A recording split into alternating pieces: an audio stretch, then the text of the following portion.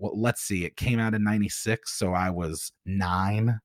I got a Right. Game Boy. I got the blue version. I got on it Yeah. immediately, and Who was your starter? Bulbasaur. Yes. Bulbasaur, Yes. dude. And Long live. by the way, probably my favorite Pokemon.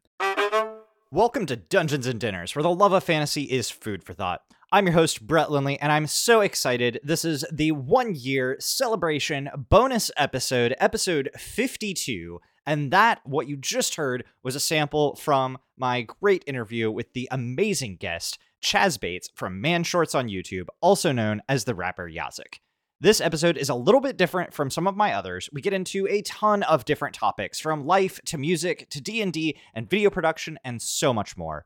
If you want to hear a bonus full-length episode with Yazik after the main episode, or you just want to support the podcast in general to help fund future endeavors, consider making a donation over at patreon.com/dungeonsanddinners. At the $5 level and above, you will get access to exclusive bonus minisodes every single week. They range in length from 15 minutes to something similar to today's, which is a full-length bonus episode. And you'll also get access to the entire back catalog of previous bonus content. That's 4 additional episodes a month for only $5. So, if you enjoy my conversation with Yazik today, do not forget to head on over to patreon.com/dungeonsanddinners and help keep this podcast ad-free. Now, let's get in with the conversation. Welcome! Take a seat anywhere. We'll be right with you. And as I said in the intro, we are joined today with a very special guest at the Dungeons and Dizzers table. We have Charles Bates, also known as Chaz, also known as Yazik. Charles, welcome so much to the show. Hey, thank you for having me. Hello, everyone. Oh my goodness, this is a special treat, especially for myself. Hopefully, there's a few select people that I mentioned that this might occur. Of course, I try not to count my chickens before they hatch, but I have been a big fan of yours for a while now, and I'm over the moon that you were able to come on. So thank you. Yeah, thanks for having me, man. I'm looking forward to it. So I want to dig right in as much as I can into a few of these things that I've pulled out of a hat here, and see where things go. So first and foremost, I take it, correct me if I'm wrong, you're a bit of a Clockwork Orange fan? I am a tremendous Clockwork Orange fan. It's my favorite movie. I think it's a cinematic masterpiece, and I read the book after I saw the film. And the book is good in its own way. There are some major differences in the book than the movie, as you find, but I enjoy both versions independently. I think that they're excellent. And so Yazik is one of those words that is one of the kind of pseudo-Russian English hybrid words that means tongue, which is pretty fitting for your career, both in hip hop and in kind of audio and visual entertainment. So is that an intentional pick? Yes, definitely. I spent probably a year deciding on what my rap name would be. In fact, at one point I was very confident in Pope Hope. And Yeah. I'm so happy that my friend was there to talk me out of that. But yeah, I think that for inspiration, I turned to what some of my favorite entertainment is, and that being Clockwork, and that whole NADSAT language that Burgess created. That's, like you mentioned, like that Russian hybrid, like a teenage slang. And I thought, what if I did one of those, like a word from that? And then it occurred to me that he says in the film, when he's going through the whole Ludovico treatment stuff about how he licks the guy's boot, and he refers to his tongue as his Yazik. And I thought about it, and a lot of people were like, nobody's going to know how to spell that or say that. And that was the case for quite a while, but now I'm the only one. Like, if you Google Yazik, it's all of my stuff. You've got some great SEO with that. Like, yeah, there's some credibility to like being the only one. Like, yeah, it creates some confusion sometimes, but it keeps me on my own island on social media. So in the tune of rap, there's a lot of directions that this can go with kind of rap and hip hop. But a lot of your songs have a bit of a transhumanist slant to them, on top of being kind of in the nerdcore realm. You have a lot to kind of say on the future of humanity and of kind of human intention, like the intention of humanity to either merge with AI or kind of become something more. Do you think that we are already past the turning point of like a no going back? Like we're either going to, artificial intelligence is going to be a thing or we're going to end ourselves? Or do you have, any wavering thoughts in that realm? So that's a great question, and I love talking about this stuff. It's nice to hear people picking up on that because, yeah, I mean, I'm a big believer in. Uh, I'm in my personal life, and I'm sure that it could be marked down to psychological OCD issues, but I'm really a perfectionist when it comes to just like efficiency of processes in general. And I think that we as humans are, right? Because like that's what our whole history is just like coming up with the next thing that's going to make that thing easier, that's going to create another thing, and then we make that easier. In terms of like passing the point of no return, like I don't know, man. I just read an article the other day that now computers are writing their own code. So I mean, Mhm. I think I don't necessarily think that it's a matter of reaching a point of no turning back so much as that, whenever it does happen, and I believe that it will happen, I think that that's just the natural progression of things. I mean, our phones are already limbs, Oh, yeah. right? I mean, you have your phone with you everywhere you go, and it's a part of you. It's a part Yeah. of your person, and being without it creates anxiety. Yeah. Years ago, I forgot my phone at work one day, and I can't tell you just like the existential crisis of just looking down and not being able to scratch that itch.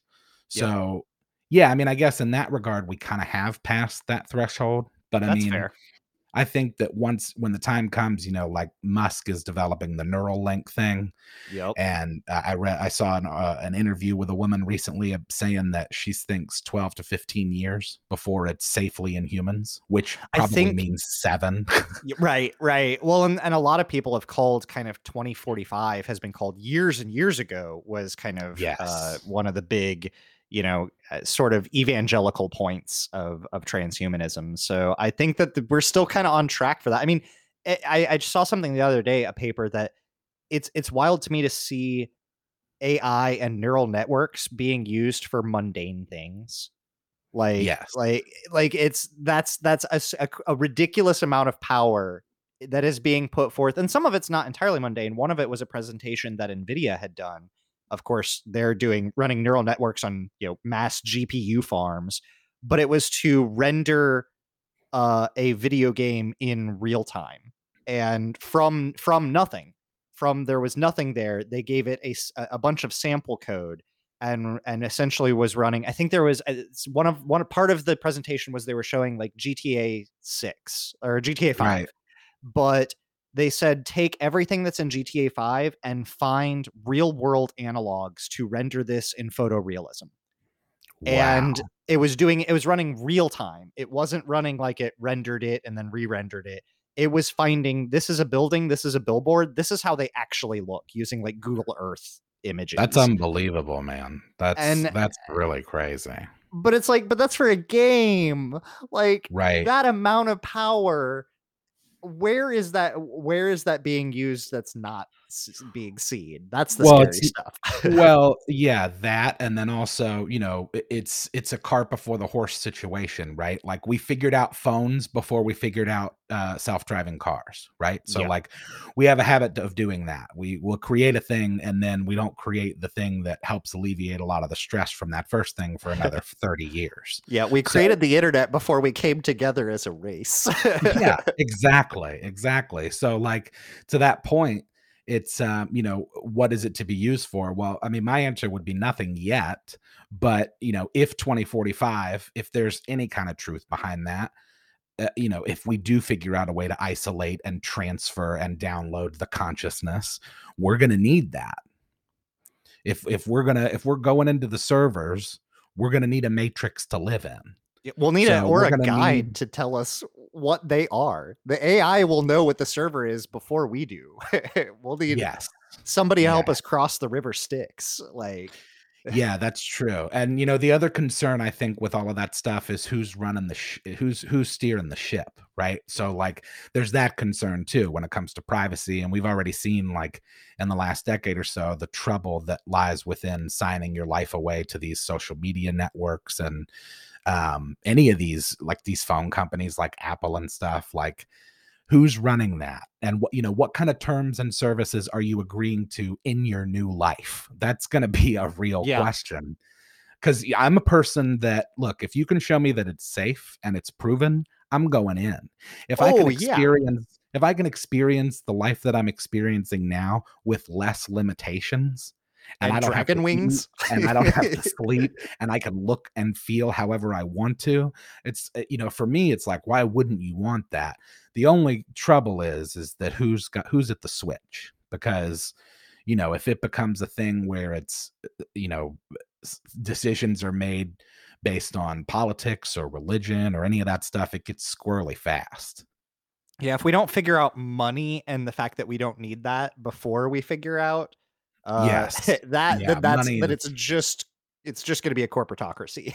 Like, yeah. Money's the big hurdle, I think, too. Like that, being able to, and I'm not saying do away with it, but to act as if it doesn't need to be analyzed and improved upon is crazy. It's clearly a big problem. The government's just spending all kinds of money all of the time, and is it real? Is money even real? Like, what right. is it? There's no basis anymore, right? We stopped basing it on gold years ago. So Mhm. really, what is it other than just printed stuff that we've all agreed upon?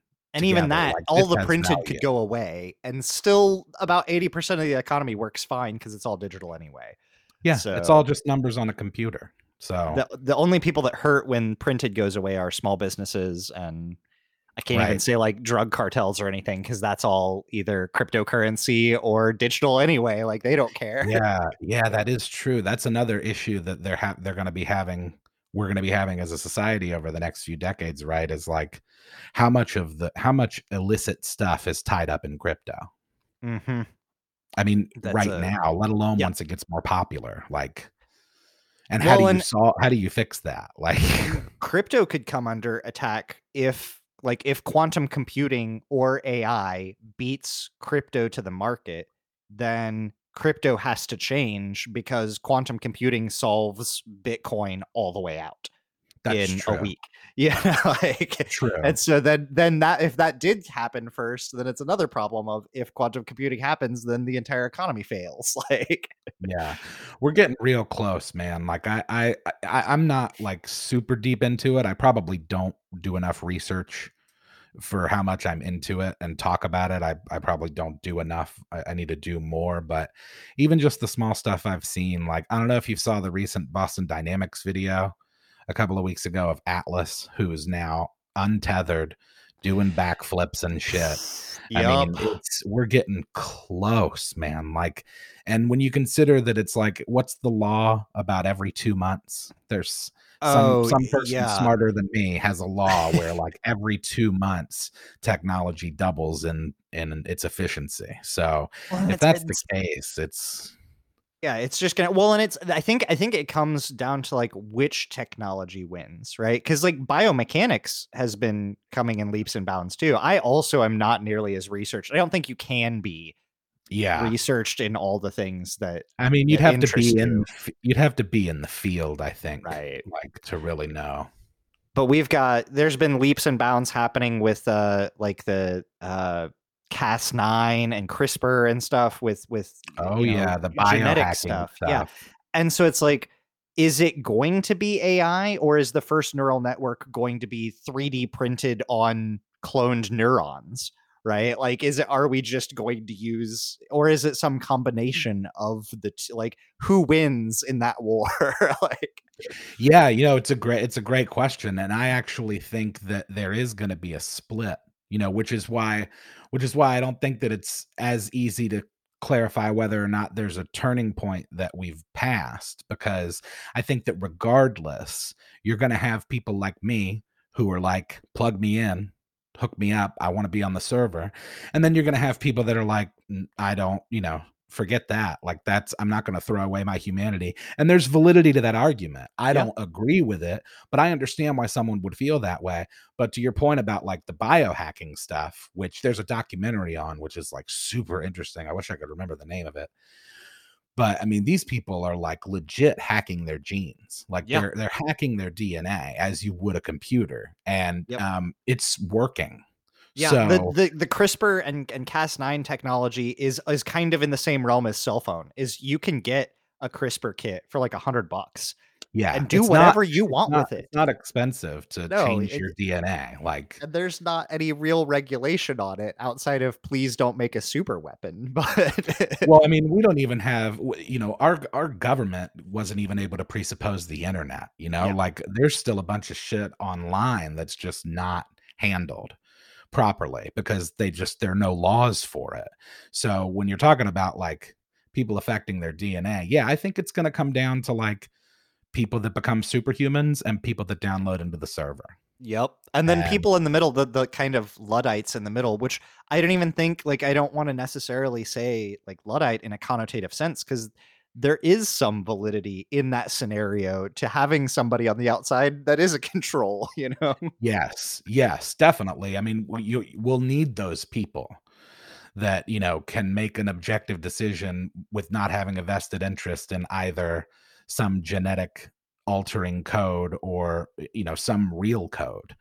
But yeah, I love that kind of stuff, man. Like, I'm glad that you pick up on that in my music. Cause like, I don't know. I feel like I would have been a philosopher back in the day. Like, I just feel like, I think like my role of existence is to just like start the conversation. I'm not the guy that's going to solve the problem, but I'll be the one to keep talking about it. Like, stuff like the Malaysian airplane disappearing.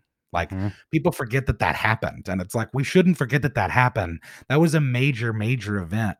And it could lend some credibility to simulation theory. Like that's weird stuff for a plane of people to just disappear. And like, yeah, they found parts, but it's like, I get it. The Indian Ocean is huge, but like really? Right. We really have no clue at all. It just completely it's like, I get that if that happened in 1900. Right. But we have satellites that are finding pyramids in like the forests of like South America and the Amazon. Yeah, so we should be able to find the bits of plane. Yeah, if they can find temples with LiDAR in like the Amazon rainforest, there's no reason that they shouldn't be able to get the same thing accomplished in the Indian Ocean. I mean, it could just be that I'm completely ignorant of how the technology works. But I just feel like it shouldn't have been as perplexing as it was. Yeah, it may be for a week or two, but certainly not just in perpetuity, where either that or there's a cover up there, and I don't like jumping to conspiracy either. Like, but yeah, I mean, I just think that we don't know. I feel like the older I get, the more I realize I don't know. And I feel like it's, when you're a kid, you know who you are. And you have your idea of what you want your life to be. And then I feel like as you get older, like into your 20s, you kind of figure out how that you fits in with the rest of the world. But then now that I'm in my 30s, I've just spent the last couple of years realizing like, I'm just so dumb. All of us are just really, really kind of dumb. That's the next kicker is like, I'm dumb. And then, but I'm not below the 50% margin. Right. So that means everybody's dumb. Yeah. Well, that's what Carlin said, right? Like, think about how stupid the average person is and then realize half of them are stupider than that. Like, it's intense to think about, man. He is one of those, like, in the scene in Men in Black where they talk about all the different people that are aliens. I always come back to that scene but apply it to more and more people. Like, and I feel like George Carlin was definitely one of those way ahead of his time. No just doubt. Preaching, you speak as a creative. I feel this a lot as well, which is like, I am not going to solve the issue, but I can bring awareness to it and I can talk about it and I can engage the conversation in hopes that 6 steps from Kevin Bacon, I might reach the person that can fix things. Yes.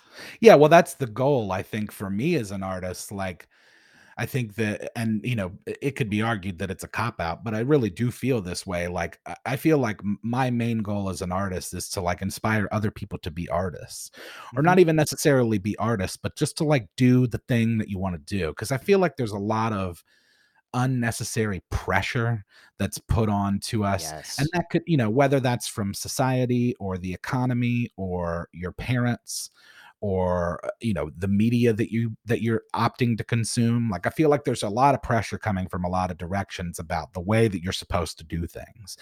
And I think that like most people, unfortunately, this is just my opinion, I think that most people work at jobs they hate, Mhm. and they do it because the system is in that way where it's like, look, you got to make money. Yep. You can't like die on the moral high ground literally with no money. You have to make Because money. nobody will But care. You could douse yourself right, in gasoline and be a meme for, I don't know, a couple days if you're lucky. More than right, one day in the meme culture is huge. yeah, So what does that serve for the rest of society to die on that hill? yeah. I mean, so it's a tightrope, because it's like you have to make money, but also like a lot of people, I think, give up on their dreams that they had when they were kids, because, and for any number of reasons. And I'm not suggesting, by the way, that it's easy to just do what it is you want to do.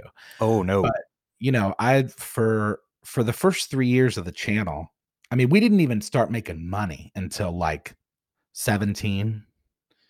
But for the first couple of years of the channel, I was working a full-time job, and it was across town, and traffic in Jacksonville is a nightmare. So I was getting up at 6 a.m. to be to make sure that I was at my office by 8. Whew. And then I was working until 5. If I was lucky, I would get home at like 6 or 6:30. I'd have a quick meal with my wife and maybe watch an episode of something, and then I would edit and write until 2 in the morning. And I did that for 2.5 years. So, it's not like a walk in the park to do it. But what I will say is, like, now that I'm independent from all of that, and I don't have to, I don't answer to anybody. I'm my own boss. I don't work for anybody. There are parts of my job that I dislike, but overall, I consider myself very fortunate. And I just wish, I guess, that someone had guided me in that more independent realm early on, because all of the stuff that you hear in school is just like, well, you got to go to college and get a degree. And for somebody like me, it's like, there's not a degree for me. Like, and even No. if you want to make the argument that there is with a school like SCAD or Full Sail, it's like, yeah, but not really. Because, like, at the end of the day, a lot of that stuff is like post work. A lot of it's editing and programs. And it's like, you can't teach comedy. Right. I mean, Yeah. you can to an extent, but like I never wanted to be like a stand up or a sketch actor. I actually really dislike acting in general. But you can't really teach that stuff. It's something that you really either have or you don't. And then the real rub is finding out how to get people to pay for whatever it is that you're doing. Yeah, I So learned that was a huge bit to learn the hard way, was that because I had ideas growing up, tons and tons of ideas, and finally like did one all the way through and made a product. And then, but in my head, that was 80% of the work. And that right. I have a good product now, I can make it and people can buy it. And no, that's like 10% of the work. Yeah. Marketing is 90% of your job as a Yeah. creative. Yeah, and I mean, when it comes to stuff like YouTube, like I was just talking about this with Justin, my business partner and our agent, the other day. I was like, when you do something like we did with like the additions, it's like getting the audience isn't the hard part. The audience just came as we produced. Now it's a scenario where you have to feed that monster. Yes. So it's like, okay, well, if people are here for this and they're signed up for it, you got to keep giving it to them. Yep. And that's okay. I don't, it's not that I dislike it, because it's fun coming up with the additions and shooting them, and we have fun doing it. But, there's, you can sometimes get yourself boxed in a bit too, if you're not careful about like, okay, well, you did this thing and now people love it and now that's all people want from you, so like you better deliver every time. Now that's your Or job, is to not have any creative, mojo in it and only deliver yes. what the fans want. Yeah. Yeah. And that's, it's tough. It's like it's hard as a creator too to like, because there's part of you that resents the audience, but it's like you can't resent the audience. They're your lifeblood. Yeah. So it's another tricky, it's a rock and a hard place thing where it's like, this is all they want. But also it's like you should be grateful because, and I tell people this too all the time because I see people complain a lot about like YouTube and their algorithm and their standards and stuff. And it's like, look, dude, if this was the 80s, nobody would know who you are. The best shot that you would even have would be public access television. And Yeah. that's basically a meme. It's like, the reality of being able to reach so many people and having so much accessibility to just millions of people, it's unprecedented in our history. It's like, I don't think people realize if something went on TV 25 years ago, do you know how hard it is to get stuff on TV? The number of people that are involved with money and executives and showrunners making decisions about, and then the FCC, you've got to deal with their regulations. None of that stuff really exists in this new world of internet content. And I think that the younger generation, I think, needs to appreciate that more because I certainly do. It certainly changed my career making YouTube content. So Yeah, I mean, just any aspect of the internet in general, really, I think is I feel like you and I grew up in a very similar generation of kind of elder millennial, at least speaking on behalf of myself, and kind of seeing the world without the internet, but also, we were early adopters in our family of getting a computer and getting the internet and things like that, and yeah, it's but being able to see both sides of that is a really unique position for some of the millennial generation. Not everybody had the same experience, but seeing that change and seeing, yeah, there were some people that could make it on 3 a.m. radio, but even there, you're competing against Art Bell and George Norrie and right. the As Seen on TV ads. Like Yeah. even those slots are taken. So good luck. Yeah. Zennials, they call us. How old are you? I'm 36. Okay, I'm 34. Okay. So, yeah, so we were the last generation that like, and it's not to say that no kids do it, but like Right. overall, we were the last generation of kids to play outside. Like I mean, yeah. and I remember experiencing it and watching it take over. And I, like you, was fortunate in that my family and my surrounding family members were early adopters. In fact, my grandfather, that's kind of that's how he spent his career. He made a lot of patents for computers and stuff in like the 80s and 90s. So 95, 96, we were on AOL. It was popping. But I was talking to my wife about it the other night when we were watching something, and I was like, it's just so interesting because back in the day, getting online was an event. Oh yeah. You went to the computer room, which was It was a thing. ritual. It was like it was a whole specified ritual. area of the house, and you had to go and wait for the dial-up thing, and then you check your AIM messages, and like to be able to just pull that out of your pocket. Oh yeah. And just within seconds Well, accomplish yeah, whatever. just having like being able to appreciate a solid state hard drive. Like my computer, like my full Yes. computer boots in like 6 seconds. I know. Like not 10 minutes to DOS and another 5 minutes from DOS to Windows. Like, Right. Yeah, man. And like, it's just, we are unique in that way. Those like us, like I said, I read somewhere that they called it Zennials because it's like a hybrid of Gen X and millennials, like not millennials in the strictest sense, because when you think millennial, and for the case for most millennials, they've not known a world without the internet. right. And granted, the internet was around when we were alive, but like, it didn't pop off until, 05, 06, like Yeah. about the time that YouTube came out. And even for a while after, you could make the argument that Twitter really kind of started setting stuff on fire in 08, I think it came out. So that's when, because even back in like 07 and 08, the stuff that was popular was like Dig and like Oh wow, God, Dig. yeah, Which dude. that Dig basically was the template for Twitter, though. Like, Yeah, 'cause that's that true. there was a lot of the kind of slash Reddit, like it diverged. It was the grand because there was the upvote and Right. downvote, and that was it. And that's how you Yeah. interacted.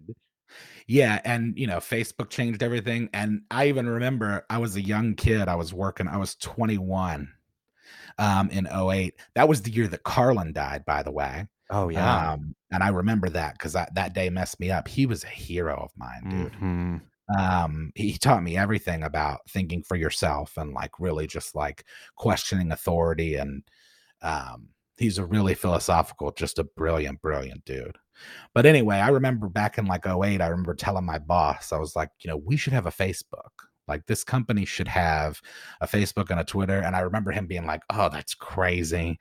And then, years later, it's like you can't pick up an item in a store without there being a follow us on Instagram. Here's our Right. Facebook. Or a QR It's code yeah, to yeah, on your groceries.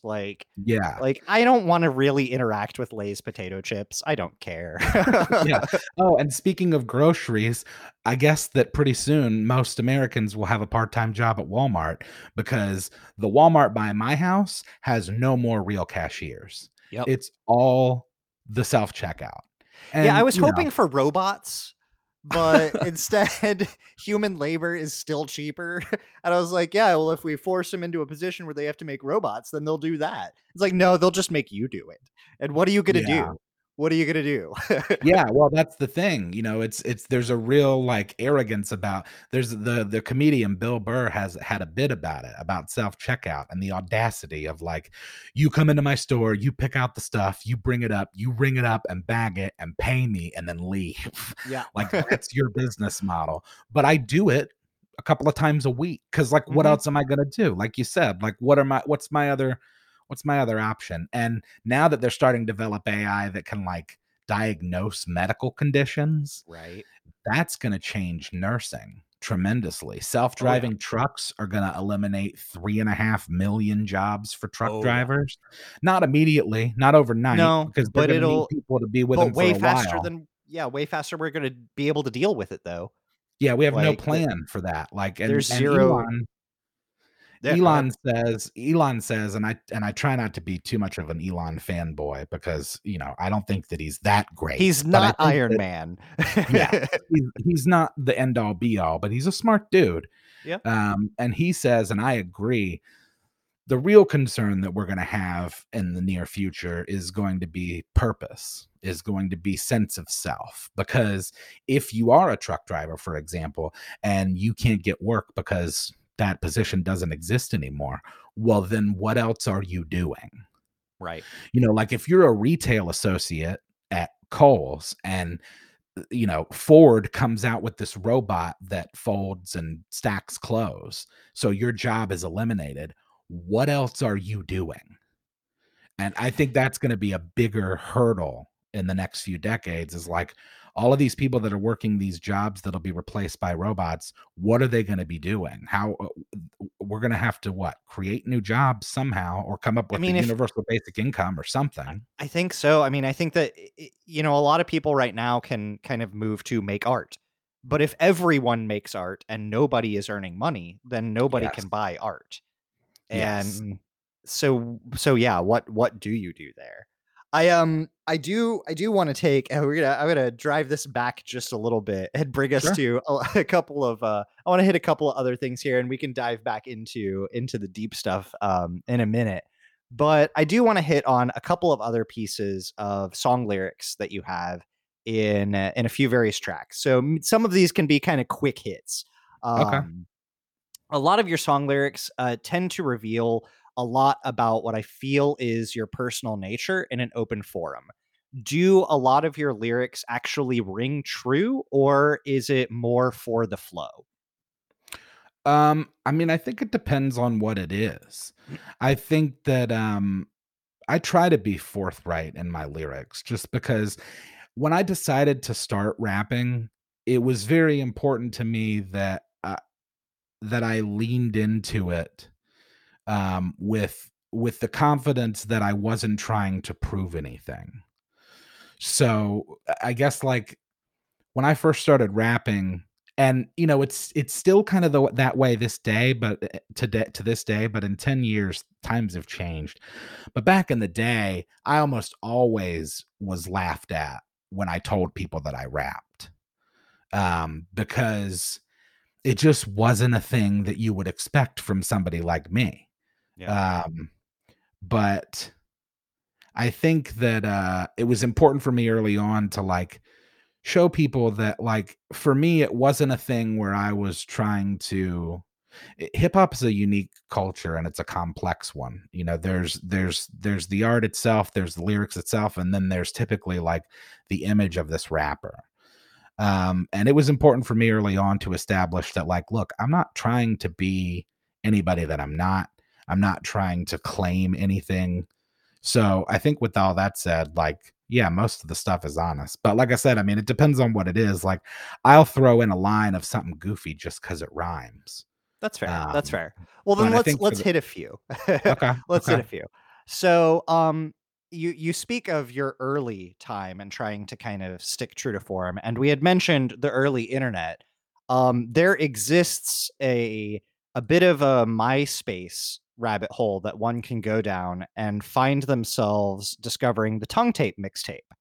Oh yeah, And yeah. in there, you have a track called "Worth My Time," which states that the Tongue Tape mixtape is a little less nerdcore, but still has a lot of those kind of trappings in it, in my opinion. So you Yeah. state that you like Pokemon in that one. Do you like Pokemon, and do you have a favorite starter or overall Pokemon? Oh, I love that question. Um, so first of all, to save you time, everything in that song is true. Awesome, awesome. Um, but in fact, that's the reason I wrote that song. Because again, it was pretty early on. I probably wrote that song a few years before that tape came out. So it was pretty early on, but again, that was a thing where I was like, look, I'm gonna lean into this. Like if I want people to take me seriously for the fact that I'm rapping, I need to make sure that they know that I know what time it is in terms of like who I am and the kind of person I am. So yes, I love Pokemon. I was on Pokemon when I was, well, let's see, it came out in 96, so I was 9. I got a Right. Game Boy, I got the blue version, I got on it Yeah. immediately, and, Who was your starter? Who was your Bulbas starter? Bulbasaur. Yes, Bulbasaur, yes. dude, and Long live. by the way, probably my favorite Pokemon in Amen. general. I love Bulbasaur, dude, he's just so dope, he's so cool looking, and, He like, gets you through like the first 3 gyms solo. I know, Like, and no, dude, but everybody else is like Charmander. I'm like, Charmander struggles with rock. Come on. Like, dude, and Venusaur is still S tier. Like to this hmm. day, like we're like up over 1,000 now, and like Right. I'm not into it, but I have some friends that like still play online and stuff, and are into the card and like the stats of it. And Venusaur still S tier, dude. Like That's I don't, awesome. I get like the whole Charizard and Blastoise appeal, but it was always Bulba for me. Awesome. I love it. I love it. I'm right there with this. I feel like we're a rare breed, but I don't feel like we're Oh yeah, wrong. no doubt. Yeah, no, most people are either Charmander or Squirtle, and Squirtle's cool too, Yeah. but he's not Bulbasaur. It's not. So also off the tongue tape, Stay Rad has a line about Admiral Akbar and another one about your raps being like a hyperdrive. The tongue tape has quite a few of these minor nerdy references, but what do you feel like drove you to switch to a heavier reference or a heavier slant into nerdcore? Well, so the reason that I named the album Attack of Opportunity was because, obviously on the nose of it, on the face of it, I named it that because it's a thing from D&D. But also like for me, I was working and I rap about this in a song that I haven't released yet. So it'll be on wax at some point, but I was working on an album. I was working on my first album when we made Hipster Edition, which was the Ah, first one we ever made. And once we made Gangsta, because Justin wrote Hipster, and we originally were just going to shoot it and see how it went. And after he had written Hipster and we did it and we had fun filming it and I thought it was a funny bit, I wrote Gangsta. And Gangsta really kind of started, a lot of people saw that when it first came out. So that was when we started getting, you know, a couple of thousand. I think at the end of 2015, we had like 6,000 subs, which was like humongous for us. As we went along, I put the album on the back burner and I was like, I'm just going to focus on this. I'm just going to write this stuff and, you know, upkeep the channel and grow the channel. When we made Rap Edition, it was just, I don't know, like that summer before we had released it, I'd come across this beat and just started kind of writing lyrics to it and thought like, oh, well, what if I made like a rap, like what if we did a Rap Edition? So, and by the way, it wasn't just a beat that I'd come across. It was actually the beat from the Lil Pump song, the Gucci Gang song. Oh, okay. Gucci Gang, all right. Gucci Gang. Yeah, that's the Rap Edition beat. It's like a remix of that beat. Okay, yeah, I see that. Anyway, Rap Edition like really took off. And when it did, I was just like, I should just make an album. Like if people are reacting so much to this, then I should just make an album. And that's actually why I called it Attack of Opportunity. And so it's interesting because it was a great opportunity and a springboard for me to get back into rapping. But and it was also just kind of a convenient stumbling that it was just like, oh, I'll just make a D&D themed album. And you know, with Join the Party, I feel like I kind of phased a little bit of that out. You know, like the way I describe it is like Attack of Opportunity was like 80% D&D, 20% me. And I think the Join the Party is like, you know, probably like 60% D&D, 40% me.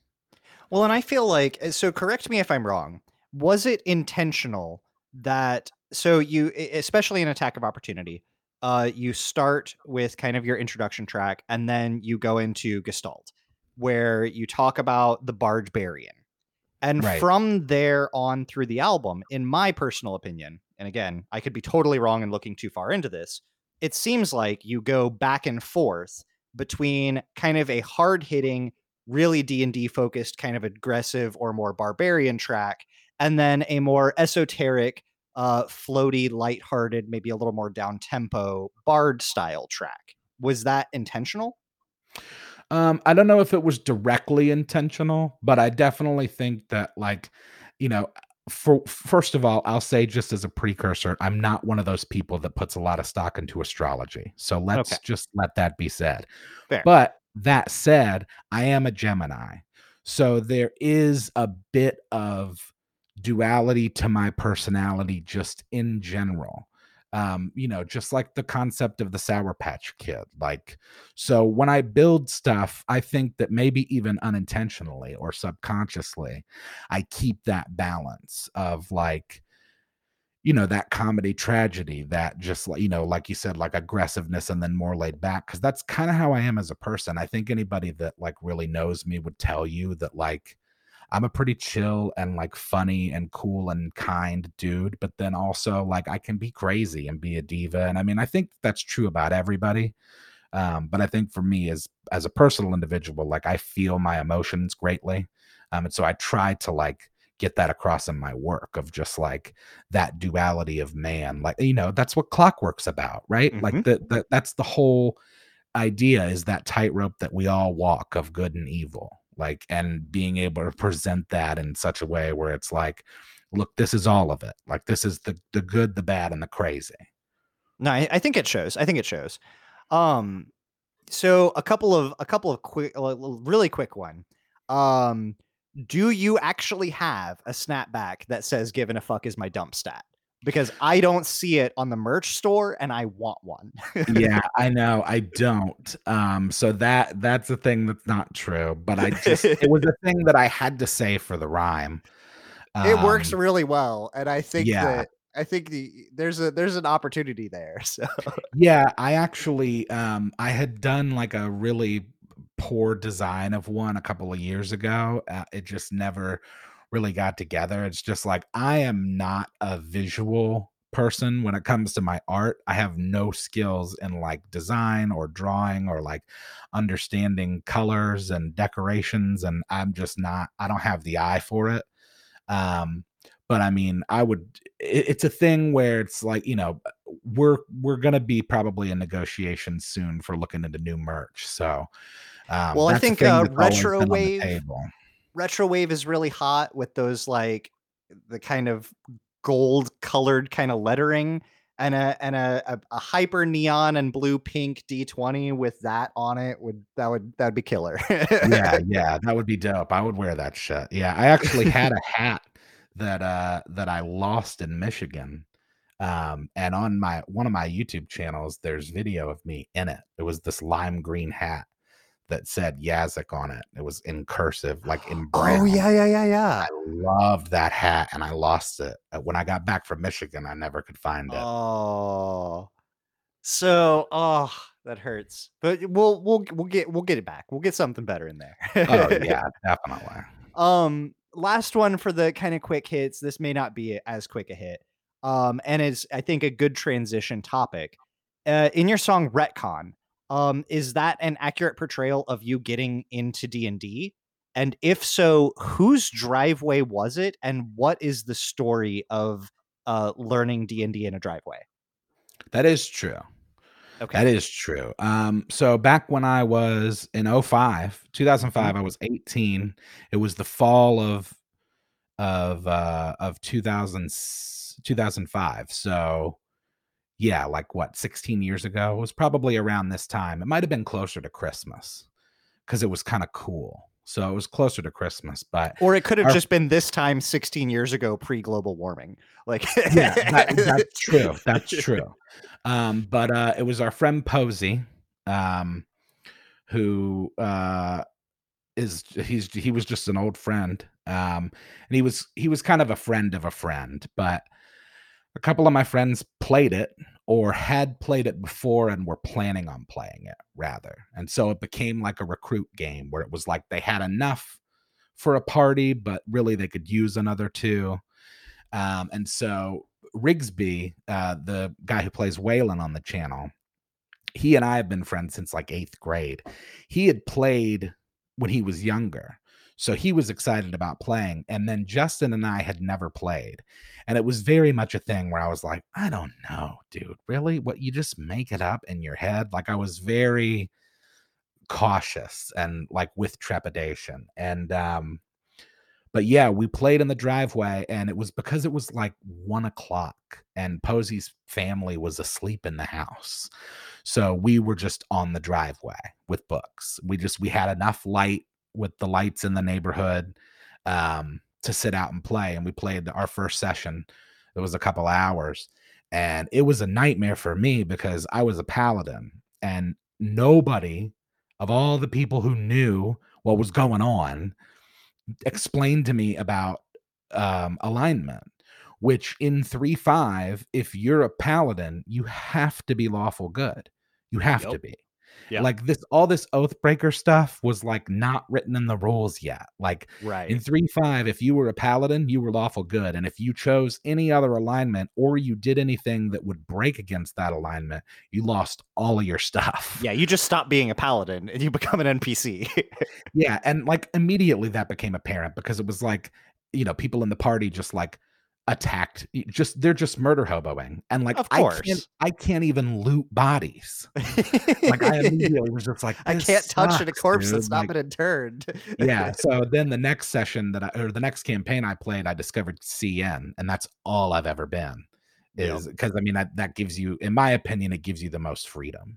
I know that 5e is not as hardcore about alignments as earlier editions, but still I think CN is like your best freedom. I mean, I come from, I started technically in like 2nd edition and Hackmaster, but that was cool. Like grade school 1 or 2, like knew a guy whose brother DM'd, so he learned some stuff from him, and he was very much so a DM versus the players kind of thing. So that was not a fun game. But in my college days, 3.5 was the jam. It was life, dude. Oh man, and they dropped so many source books. There's so many 3.5 source books. They were dropping them like once a month. It was crazy. I had a buddy who I think the only reason he ever got ripped is because he carried 2 duffel bags with like a total of 80 some odd books. Oh, Like dude, that's 200 hundreds of pounds. dollars. Yeah, it's just slam these 2 duffel bags down and be like, we're playing. And he knew, like I've mentioned this before, that he would bet. He was kind of a gambler. And if you tried to call him on a rule, he'd be like, page 132, expanded psionic, left Oh, hand damn. column, like halfway down the Yeah. page. If I'm wrong, you get to change the rule to whatever you want, and I owe you $10. And I never saw anybody win $10. Man, yeah, that's crazy. Like, we were always, like, pretty loose. Like, a lot of the stuff that we played was like, well, first of all, like, I didn't even I didn't even play a module until, like, a couple years ago. Same. Like, It was all homebrew. everything I've ever played is homebrew, and also, like, home-based rules. Like, we used to have a rule where, there was some kinda house rule that had something to do with crits. We had house rules about how health points worked and about how, like, skill points worked, like, to the point where, like, later I look back and I'm like, "Oh, that's not the rule at all." Like, that's We just weren't something that playing we did. D&D. Yeah, well, because Posey was our forever DM for, like, 6 years, and, like, Ethan's been our forever DM for, like, the last, 5 or 6. But yeah, it was like that was anytime we played, it was him DMing. So it was like you just get used to these rules and you don't realize that, like, oh, that's not really a thing. That's just a thing that we all have agreed that we do. What was the kind of impetus to bring you in as the DM in the D&D editions? That's actually funny. And I'm glad that you brought that up because I don't have much of a career as a DM. Like, I've DM'd a couple of campaigns, but I've played way more. I've been Right. a player way more. Yeah, and that kind of shows from a lot of your like actual play content even on YouTube. Yeah. Yeah, I've spent a I love, like, for me, as a writer and as a player, like, for me, it's about the character, right? So, like, the whole it's like you can have an awesome story with, like, a really cool dragon, but, like, at the end of the day, it's about the characters and how they develop. So, Justin and I have been making movies together since, like, '06. Like, I've always been a writer my whole life. Like, I've always written, like, short stories and poetry and, like, attempted several novels. That I've got a bunch of, like, quarter finished or halfway finished novels on hard drives all over the Feel place. that. But he's always been into film, and he's always, like, had that vision of, like, of being a filmmaker and being a director. So back in the day, we used to make just, like, silly stuff, just like shorts that were, like, with the feel of, like, a Guy Ritchie movie. It was just, like, a bunch of, like, shoot 'em up stuff and, like, zombie stuff, and we would make, like, trailers for films that we would never make, like, just learning how to do it and enjoy doing it. And then, Justin was making stuff, we've been doing, like, the 48-hour film festival and stuff for years and years, and so, like, he's always been making stuff. And he wrote the hipster script and just brought it to me and just asked me to do it. And then the other people just kind of filled in as to who would be in there and be in it. But again, it was just like a one-off thing for us. We had no plans on, like, building it into a thing. We were just like, this will be funny to do. And then we followed it up with Gangsta. And I think it was after Gangsta that we were like, we really have something, I think, with this. Like, we should just keep making these. And now it's been whatever, 6 years, and there's, like, over 100 of them. Yeah, and there's that I actually kind of have like, you did somewhat answer this question earlier, so I don't know that I want to take it in the same exact direction. But you have done so many D&D editions, and yet there is kind of an exhaustible mine of content that you could go in, because you've done everything from making light of D&D itself by doing certain class editions or race editions, but you've also used it as a satirical leverage or vehicle for pointing out flaws in the normal world with things like Florida edition or Gangster edition, or etc. And with this breadth of content where you could kind of put your finger on anything or throw a dart at a Webster's dictionary and make that edition. Right. What kinds of ways do you take to kind of narrow that down, or what does that process even look like? Is that, mostly you from a writing aspect? Like, how much of it is kind of groupthink versus individual selection? Yeah, no doubt. Well, I mean, first of all, it's gotten harder. I mean, the more of them we make, the less ideas from the tree. Um, but there's kind of like it's kind of a multi-pronged approach, I guess. Like we really just kind of take it by ear. Like sometimes it's just stuff I think of. Sometimes Melissa or Rigsby or Jay or Justin or some of our friends that aren't even like involved with the channel will say like, you should do this, or what about this? And like we also take a look at like comments and stuff, and sometimes people send us messages and emails that are like, you should do this, and like this would be really funny if you did it. And sometimes we take those pieces of advice to heart and like turn them into scripts. I think it's just like a matter of I don't know. It's whatever the mood is that week. The ideas could come from anywhere. I also try and sometimes like pay attention to what's going on in other areas of nerddom, I guess. So like, I'll be trying to be conscious of like what animes or what movies or video games are coming out, and like sometimes we'll build around that just for like the search clout, just like strike while the iron's hot. Yeah, no doubt. Like we'll just sometimes make like, we did that with like Monster Hunter. Like we dropped Monster Hunter Edition like the weekend that the new game came out. So, sometimes it's based on that. But I think for the most part, it's just like now it's become a thing where like I'd say like 5 years ago, it was a thing where we had all these ideas. It was an abundance of ideas and like only so little time to film and so many weeks to produce. And now I think that it's like it's a abundance of time and like filling that out. And that's okay. It's just a different approach now. Now, when I look at a calendar, I don't look at it as 365 days. I look at it as, whatever, 51, 52 weeks. Like we've got 52 Sundays this year. And like, Right. How are we going to fill those and what will be there? And some of the stuff writes itself, like around the holidays, we always try and do like Halloween and Christmas and Thanksgiving and stuff. And then other times it's just based on like pop culture and what's going on, or it could be somebody's idea or recommendation. It could be anything really. Awesome. That's I was kind of wondering because there has been a bit of diversification, but it's been, like you said, you don't want to pigeonhole yourself into just doing D&D editions forever. Right. Because sure, they're fun, but as a creative, I understand that like I want to express myself in other ways.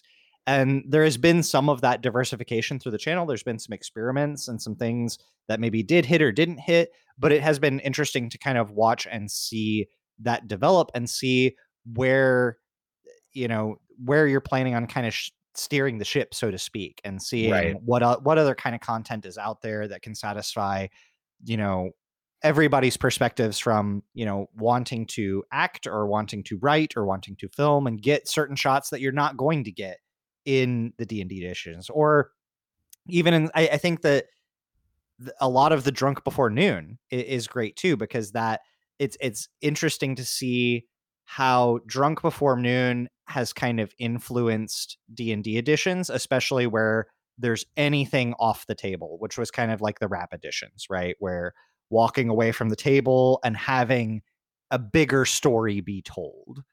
Yeah. And then, but at the same token, some of the Drunk Before Noon has taken some static shots and some framings from what really seems to work in D&D edition. So I think it's interesting kind of watching some of that merge. I don't have a question with that. I just, it's just an interesting observation. Yeah, no. And that means a lot, man. Cause like, I'm a huge fan of overarching canon. Like if the thing I like about, I think, the editions is that they can exist independently. So, what's cool is like somebody comes upon a Florida edition or something, and then they've never heard of us, and we have this whole backlog of stuff to watch, and the episodes can exist independently. But there is also like, I'd like to think over the years there's been, I think, a good amount of character development within that, because like for example, there's the like you mentioned in Rap Edition when I left the table, and then like if you look at like DM Road, where it's like a whole thing where it's like I left the group, and then they had Ethan come in as the guest DM. Yep, and you get to go be a player, and you're never going to come back. Yeah, and then there's also like the stuff where like they went and played with other groups. So like we haven't done Lance's edition yet, but we will be. But we did a Waylon and a Sarah edition where they each played with other groups. Just because, like I like that kind of stuff, and I like to write that kind of stuff because that's the kind of stuff I like to watch. Right. Like, obviously Jake and Amir was a tremendous influence on Drunk Before Noon, and Jake and Amir works the same way. Like you can watch those episodes independently, but there is an overarching story. Like if you're a diehard fan and you've seen them all and you've watched them in an order, you pick up on stuff along that train of like things that like ticks that Amir develops and says, and like you just over the years, like, and then you get like callbacks, like, and we've gotten to experience that with Drunk Before Noon. Like I love Drunk Before Noon just because it's like writing a cartoon. It definitely seems really like and this may be we don't have to dive into a great rabbit hole, but is there less reshooting in Drunk Before Noon? Because if you stammer or stumble, you can just say that that's how it was written anyway. Yeah, I think that a lot of the stumble stuff is like pretty tactical. What I will say is that we stick to the script on the editions a lot more. I think over the years with the editions, I've like gotten a really good idea of how those actors deliver their lines.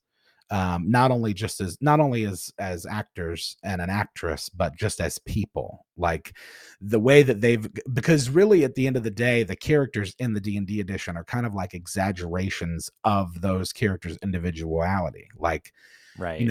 Lance J in real life is like, he is just like a fun loving guy. He's just like a goofy dude. And like Waylon's like, Rigsby's just like kind of a cool, calm and collected. And like Melissa's like kind of a badass, but it's just heightened very much for the show. And so, does Melissa also cheat on her dice in real life? No, no, I'm kidding. No, she's so good at games, dude. It's crazy. She and my wife as well. Like they're just like any game they pick up, even if they've never played it, they'll win. It's crazy. But I mean that said about like Drunk Before Noon, there's a lot more playing on the set with Drunk Before Noon. Just because like I think that with the editions, you want to accomplish some kind of a structure, some kind of a plot in addition to getting the jokes in. Whereas DBN is just like straight jokes. DBN is just like, okay, make me laugh for 3 minutes. Right. And so it kind of, you really kind of like take the governor off of what you want to do with the dialogue, because it's like, look, all that matters is that people are laughing at this. So when you get into it and have a line that's written a certain way, on set, Justin or Tom or even myself will be like, oh, what if we did this? Like a lot of stuff we'll think of in the moment. You're like, what if instead of this, we said this? And that's the best stuff, is the stuff that's just kind of spontaneous. So I think that there's a lot less structure with DBN. And yeah, there's probably a lot less of like reshoots or redoing of lines, just because it's like, whatever, it was funny. If it was funny, it wins. So. Was there, and I get, if you mentioned another show, I get a little bit strong feeling of, I don't know how familiar, this may be a deep cut, maybe not. Are you familiar with Hey Ash, What You Playin', or Hop? Where Ashley Birch's old YouTube shorts, where they were kind of video game based shorts. It has a feeling, it's something kind of in between Drunk Before Noon and a D&D edition, because they were all kind of video game, but they were like 3 to 5 minute shorts. And at first they were just shorts, but they started developing that. Right.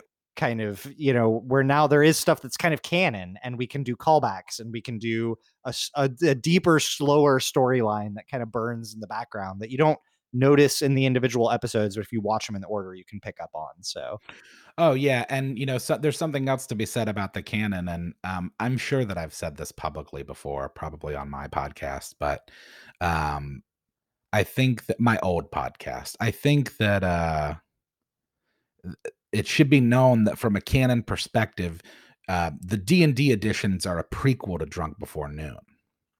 Oh, okay. Okay. I was like, it doesn't seem like it could necessarily be a sequel, but yeah, I could see a prequel occurring in there. Yeah. Well, because the thing is that Waylon, his character is Waylon Brandelberger, but in Drunk Before Noon, he's Topaz. Yeah. Tom in the D&D universe is Thomas Findle, because he's played the shrink for the DM therapies. Mm-hmm. So he is Findle. It's just, I don't know what that turning point will be. And I don't know when those things will ever get connected, if they even do. But in my head, that's the way that it's always been, is the Drunk Before Noon is like the rabbit hole that I go down after the players break you. Yeah, after whatever whatever that event is that pushes me away from the table for good, I guess. That's awesome. I love that. I want to hit a couple of more things here, and then I don't want to hold you too long for time. But kind of jumping back a little bit to rap. You did the Nicki Minaj Megatron challenge and wrote bars. Yes. And in that, you claim that you have a disdain for hooks and that you have a difficulty in writing them. In my opinion, almost the song is reminiscent of Blues Traveler's hook, but from the other direction. And I just want to kind of see, do you feel like you have to put extra effort into your hooks and bars coming more naturally? Yeah, I suck at hooks, man. Like, and I don't know what it is, because like my music path has been kind of erratic. I started playing the saxophone when I was in like the 6th grade, because my grandfather played the saxophone, and that was just, or my great grandfather, I should say. And then it wasn't until I was like in my teenage years, I picked up the guitar, and then I was in a ska band for a while, and then I did, we had a band that was originally like a screamo emo band back in like 06, 07, but then like over the years it developed into funk. Yep, as it does. Yeah. But then I started doing my own acoustic stuff, and then it wasn't until like 09 that I started rapping. But all of that said, I'm sorry, I've forgotten the question. No, I mean, I basically just want to disagree that you are in any way lacking in the hooks department. I find them quite catchy. And I think that they do their service well. I think that I think that you are correct in stating that, the job, like all of the pieces where you replace the hook or the chorus with a monologue about the nature of hooks, I think all of that is true. But I think that in your other established songs, I think that I don't see it as a consumer of the media. I know that, as an artist, I'm my own worst critic, but unless there's a giant discrepancy between the amount of effort being put into each piece of the song, I think that they're great. So, well, thank you. I appreciate that. I mean, I think that hooks in hip hop in particular, hooks in rap in particular, are a different kind of animal from a writing perspective.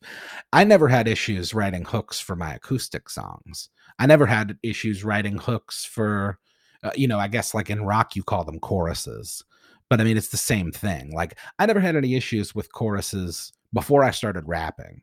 But, I think that there's a specific kind of art about hip hop and like how you work with the beat and the rhythm around that, to make it different. Because, with hip hop, you have a lot of instrumental repetition. So what you're doing vocally, I think, is more important than like your typical rock song. Yeah, the voice is much more an instrument.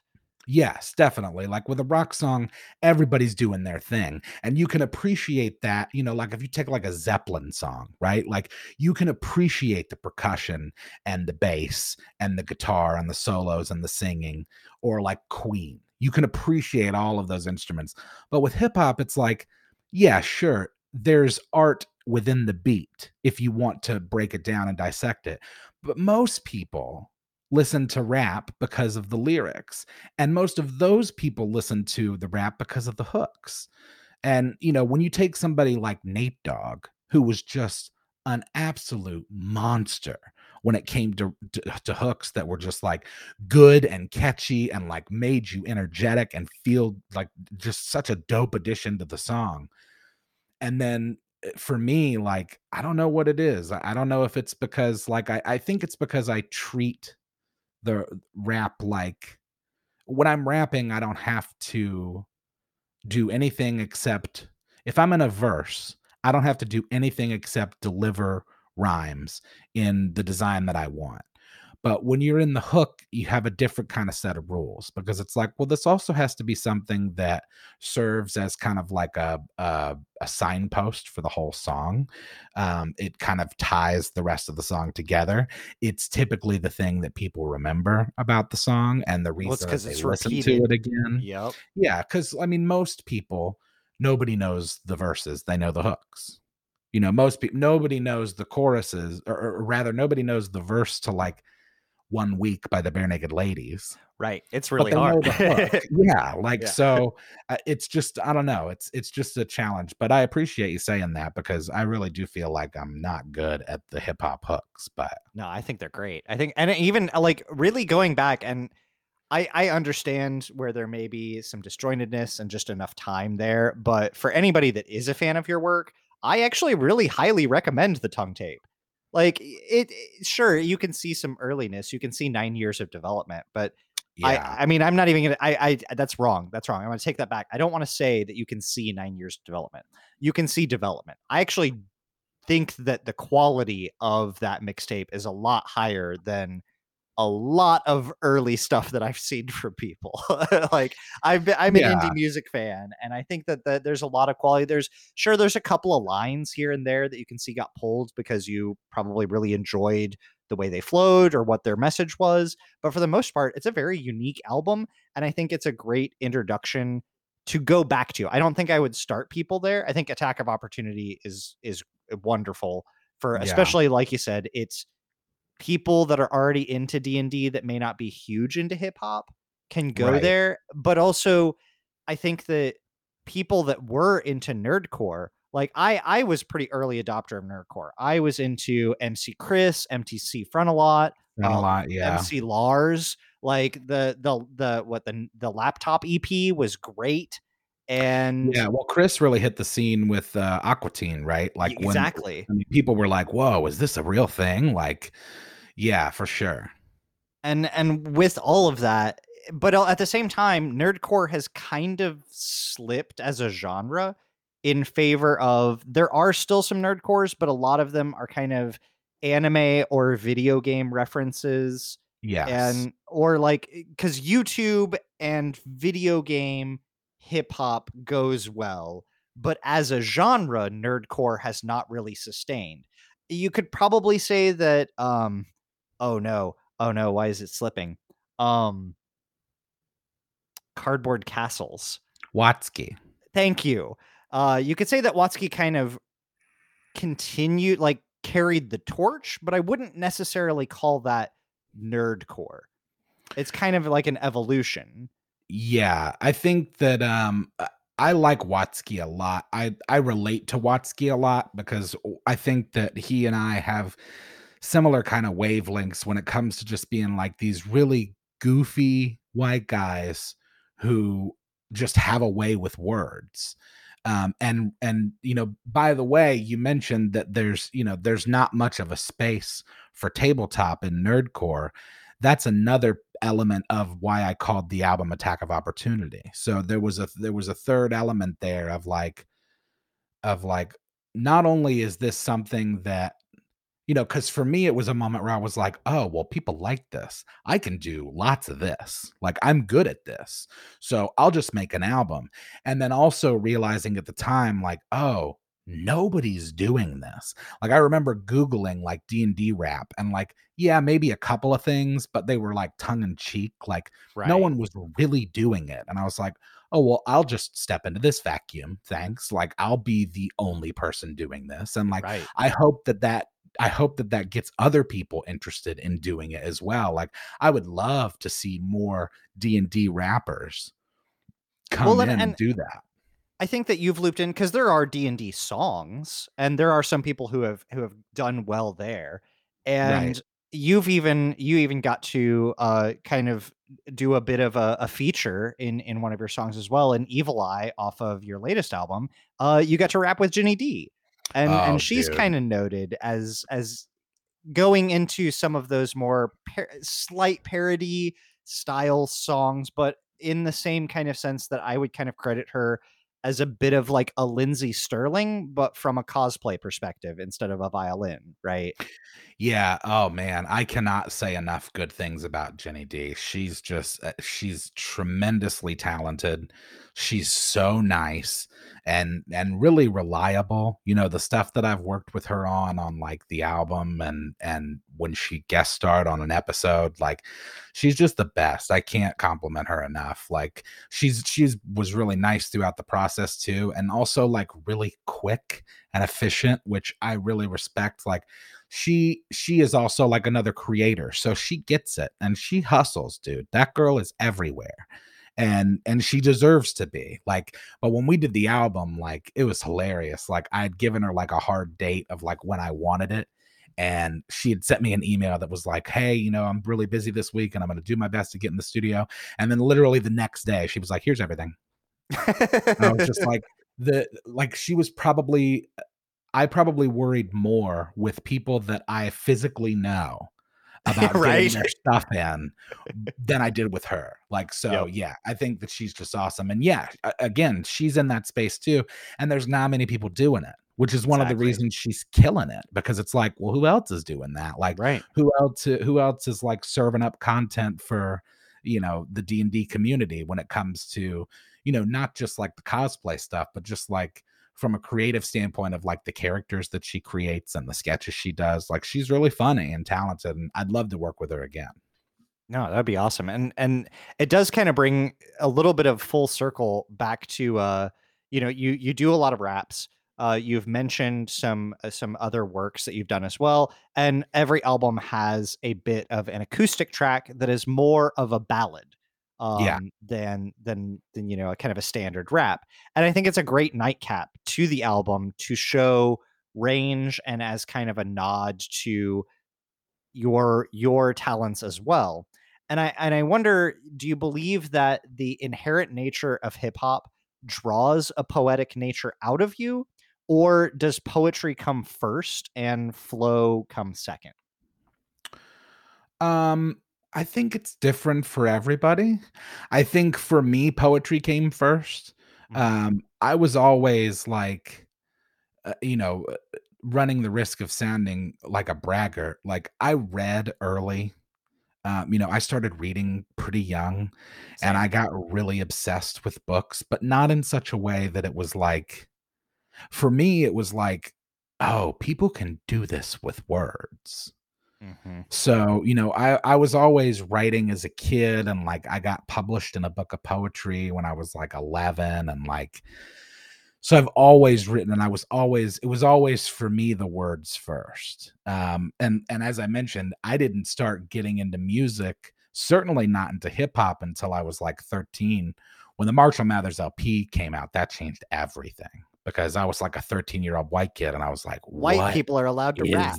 is this?" Yeah. It And was then, like, well, I mean, Linkin Park and a few other, even some of the industrial music of the time, like the late 90s and early 2000s with Korn and Linkin Park and even oh, Slipknot and dude, stuff, they I would was throw in some rap. I was so into that stuff too, dude. I Yep. was so into dude, ninth grade with my Discman on the Yes. bus. It was And my fucking Jinko jeans. it was Corn Issues and Freak on a Leash. It Yep. was Slipknot's self-titled album. Nine Inch Nails, like Yep. any of that stuff that was just like, really breaking down the barrier as to like what you can do. It was like really showing how subjective the art form was. So for me, like the flow came later. But I think that I've always also, in addition to like just like understanding words and rhyme, like I'm a good orator. So like, and I'm a fast talker as well. And like my mom will tell you, like I always talk, like I talk in my sleep. Like since when I was a kid, from the moment my eyes would open, I would just talk until I was asleep again. So it wasn't a much of a transition when it came to like putting the two together. But I think for me, Just the talk to the poetry beat. came first. Yeah, yeah. But I think for other people, the music can come first too. Like if you look at somebody like Easy E, like he was not really a wordsmith or a rhymer. Like Right. he, in fact, didn't even write a lot of the stuff. I mean, he wrote his share, and I'm not taking anything away from him. I think he was an No, incredible no. lyricist, but I just mean that like somebody like Easy had more of the ability with rhythm and the ability of that the his talent was like the confidence and carrying himself and presenting an image, and it was less whereas somebody like Ice Cube, I think his talent was much more in the writing, in the Right. lyricism. And so I think it's different for everybody. You just got to do what works. For sure. For sure. And I think that it is interesting that everybody can apply, like, maximize their talents in the field to still achieve a productive and, like, I guess, quote unquote worthwhile result, right? Like Yeah. you can start from either end and still get to that same kind of pinnacle of your craft in the same realm, but come at it from completely different angles. Yeah, and I think with hip hop, it's inevitable when you're talking about poetry, because I mean that's all it is. It's just poetry to a beat. Like it's different than regular music. When you take something like rock and roll, there's a lot more going on. With hip hop and with rap, it's just rhythm and lyrics. That's all you're working with. And like I said, not to take anything away from the beat, because there's an incredible amount of talent and art that goes into the construction of these instrumentals, especially lately. Like the last 10 years or so, the stuff that some of these people are producing is just crazy from a Well, I mean, musical standpoint. that was a lot of my introduction to hip hop, really. Was I came from an electronic dance music background. Yeah, yeah, So yeah. I came from, like, for a long while, and like I am a lyrical person. I listen to the lyrics. I like to understand what a song means. I know a lot of things about. There's a lot of 80s songs that people don't realize. Just because a song sounds happy doesn't mean that it's not Oh terrible, yeah. you No, know. no doubt. Yeah. But for me, it was always kind of about the bump. Like, I want something that sounds good on a system. And Yes. if it doesn't move me, if I can't dance to it, I'm not going to listen to it. And there's Sure. some songs that I will listen to that I don't like the lyrics of, but the backtracks hit my soul. So Yeah. that's And kind that's of where I valid. started. Yeah, I mean, no doubt that's valid. Like there's some stuff that I'll listen to that like if somebody were to look at it objectively, they would be like, "What the hell?" But it's like, "Look, man, this just hits certain notes in my Yeah. psyche." Like there's The some wacky stuff that I'll listen to and like, and people are like, "Really?" And I'm like, yeah, man. Like I'm a huge fan on like I'm big into like early like funk and soul and like Mhm. stuff like Gladys Knight and the Pips and Earth, Wind and Fire and like Otis Oh, Redding and yes. like Oh, yes. I love all of that stuff, man. And it like hits a certain, it hits you differently than Tupac or Mhm. differently than the Red Hot Chili Peppers. Like it's Mhm. a spectrum, really. It's just like whatever you're in the mood for and whatever you want, whatever you want to gain from that piece. That was like I definitely was against crunk as a genre until I played Need for Speed Underground 2. And then all of a Oh, yeah, there's sudden, a lot of good that stuff on that. entire soundtrack, there's like 30 some odd songs, and every single one of them is a banger. Yeah. Yeah, that was a dope soundtrack. We played that game a lot back in the Yeah. day on GameCube. Oh, so well, Chaz, I do not want to cut this short, but we are getting there. So there is going to be some additional content. We're going to record a little bit more over on Patreon. But before we get to that, I always like to cede the floor to the last, however much of the episode you would like to take up, for any sort of shout outs, topics that we didn't discuss, or any sort of content that you would like to promote or rep.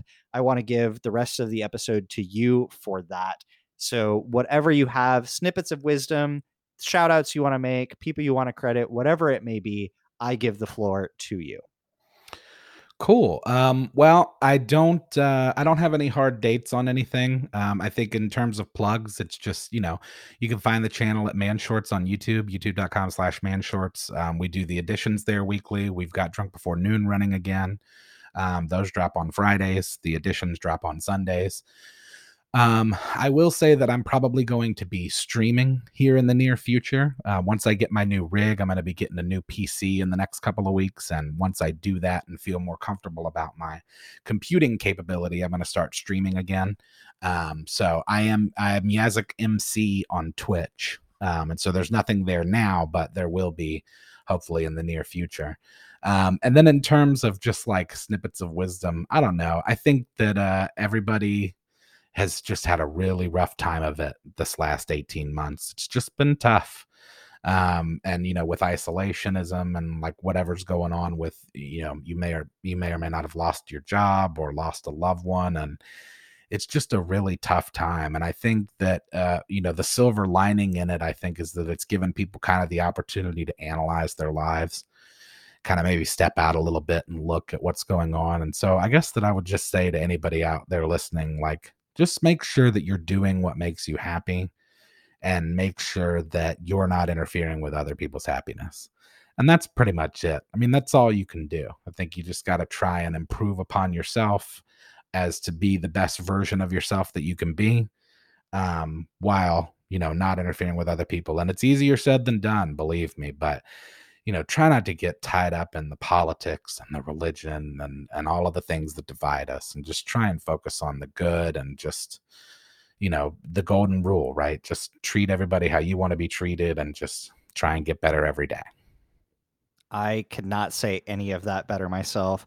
Chaz, thank you so much for joining and sharing some of your life and your content, your history with us here.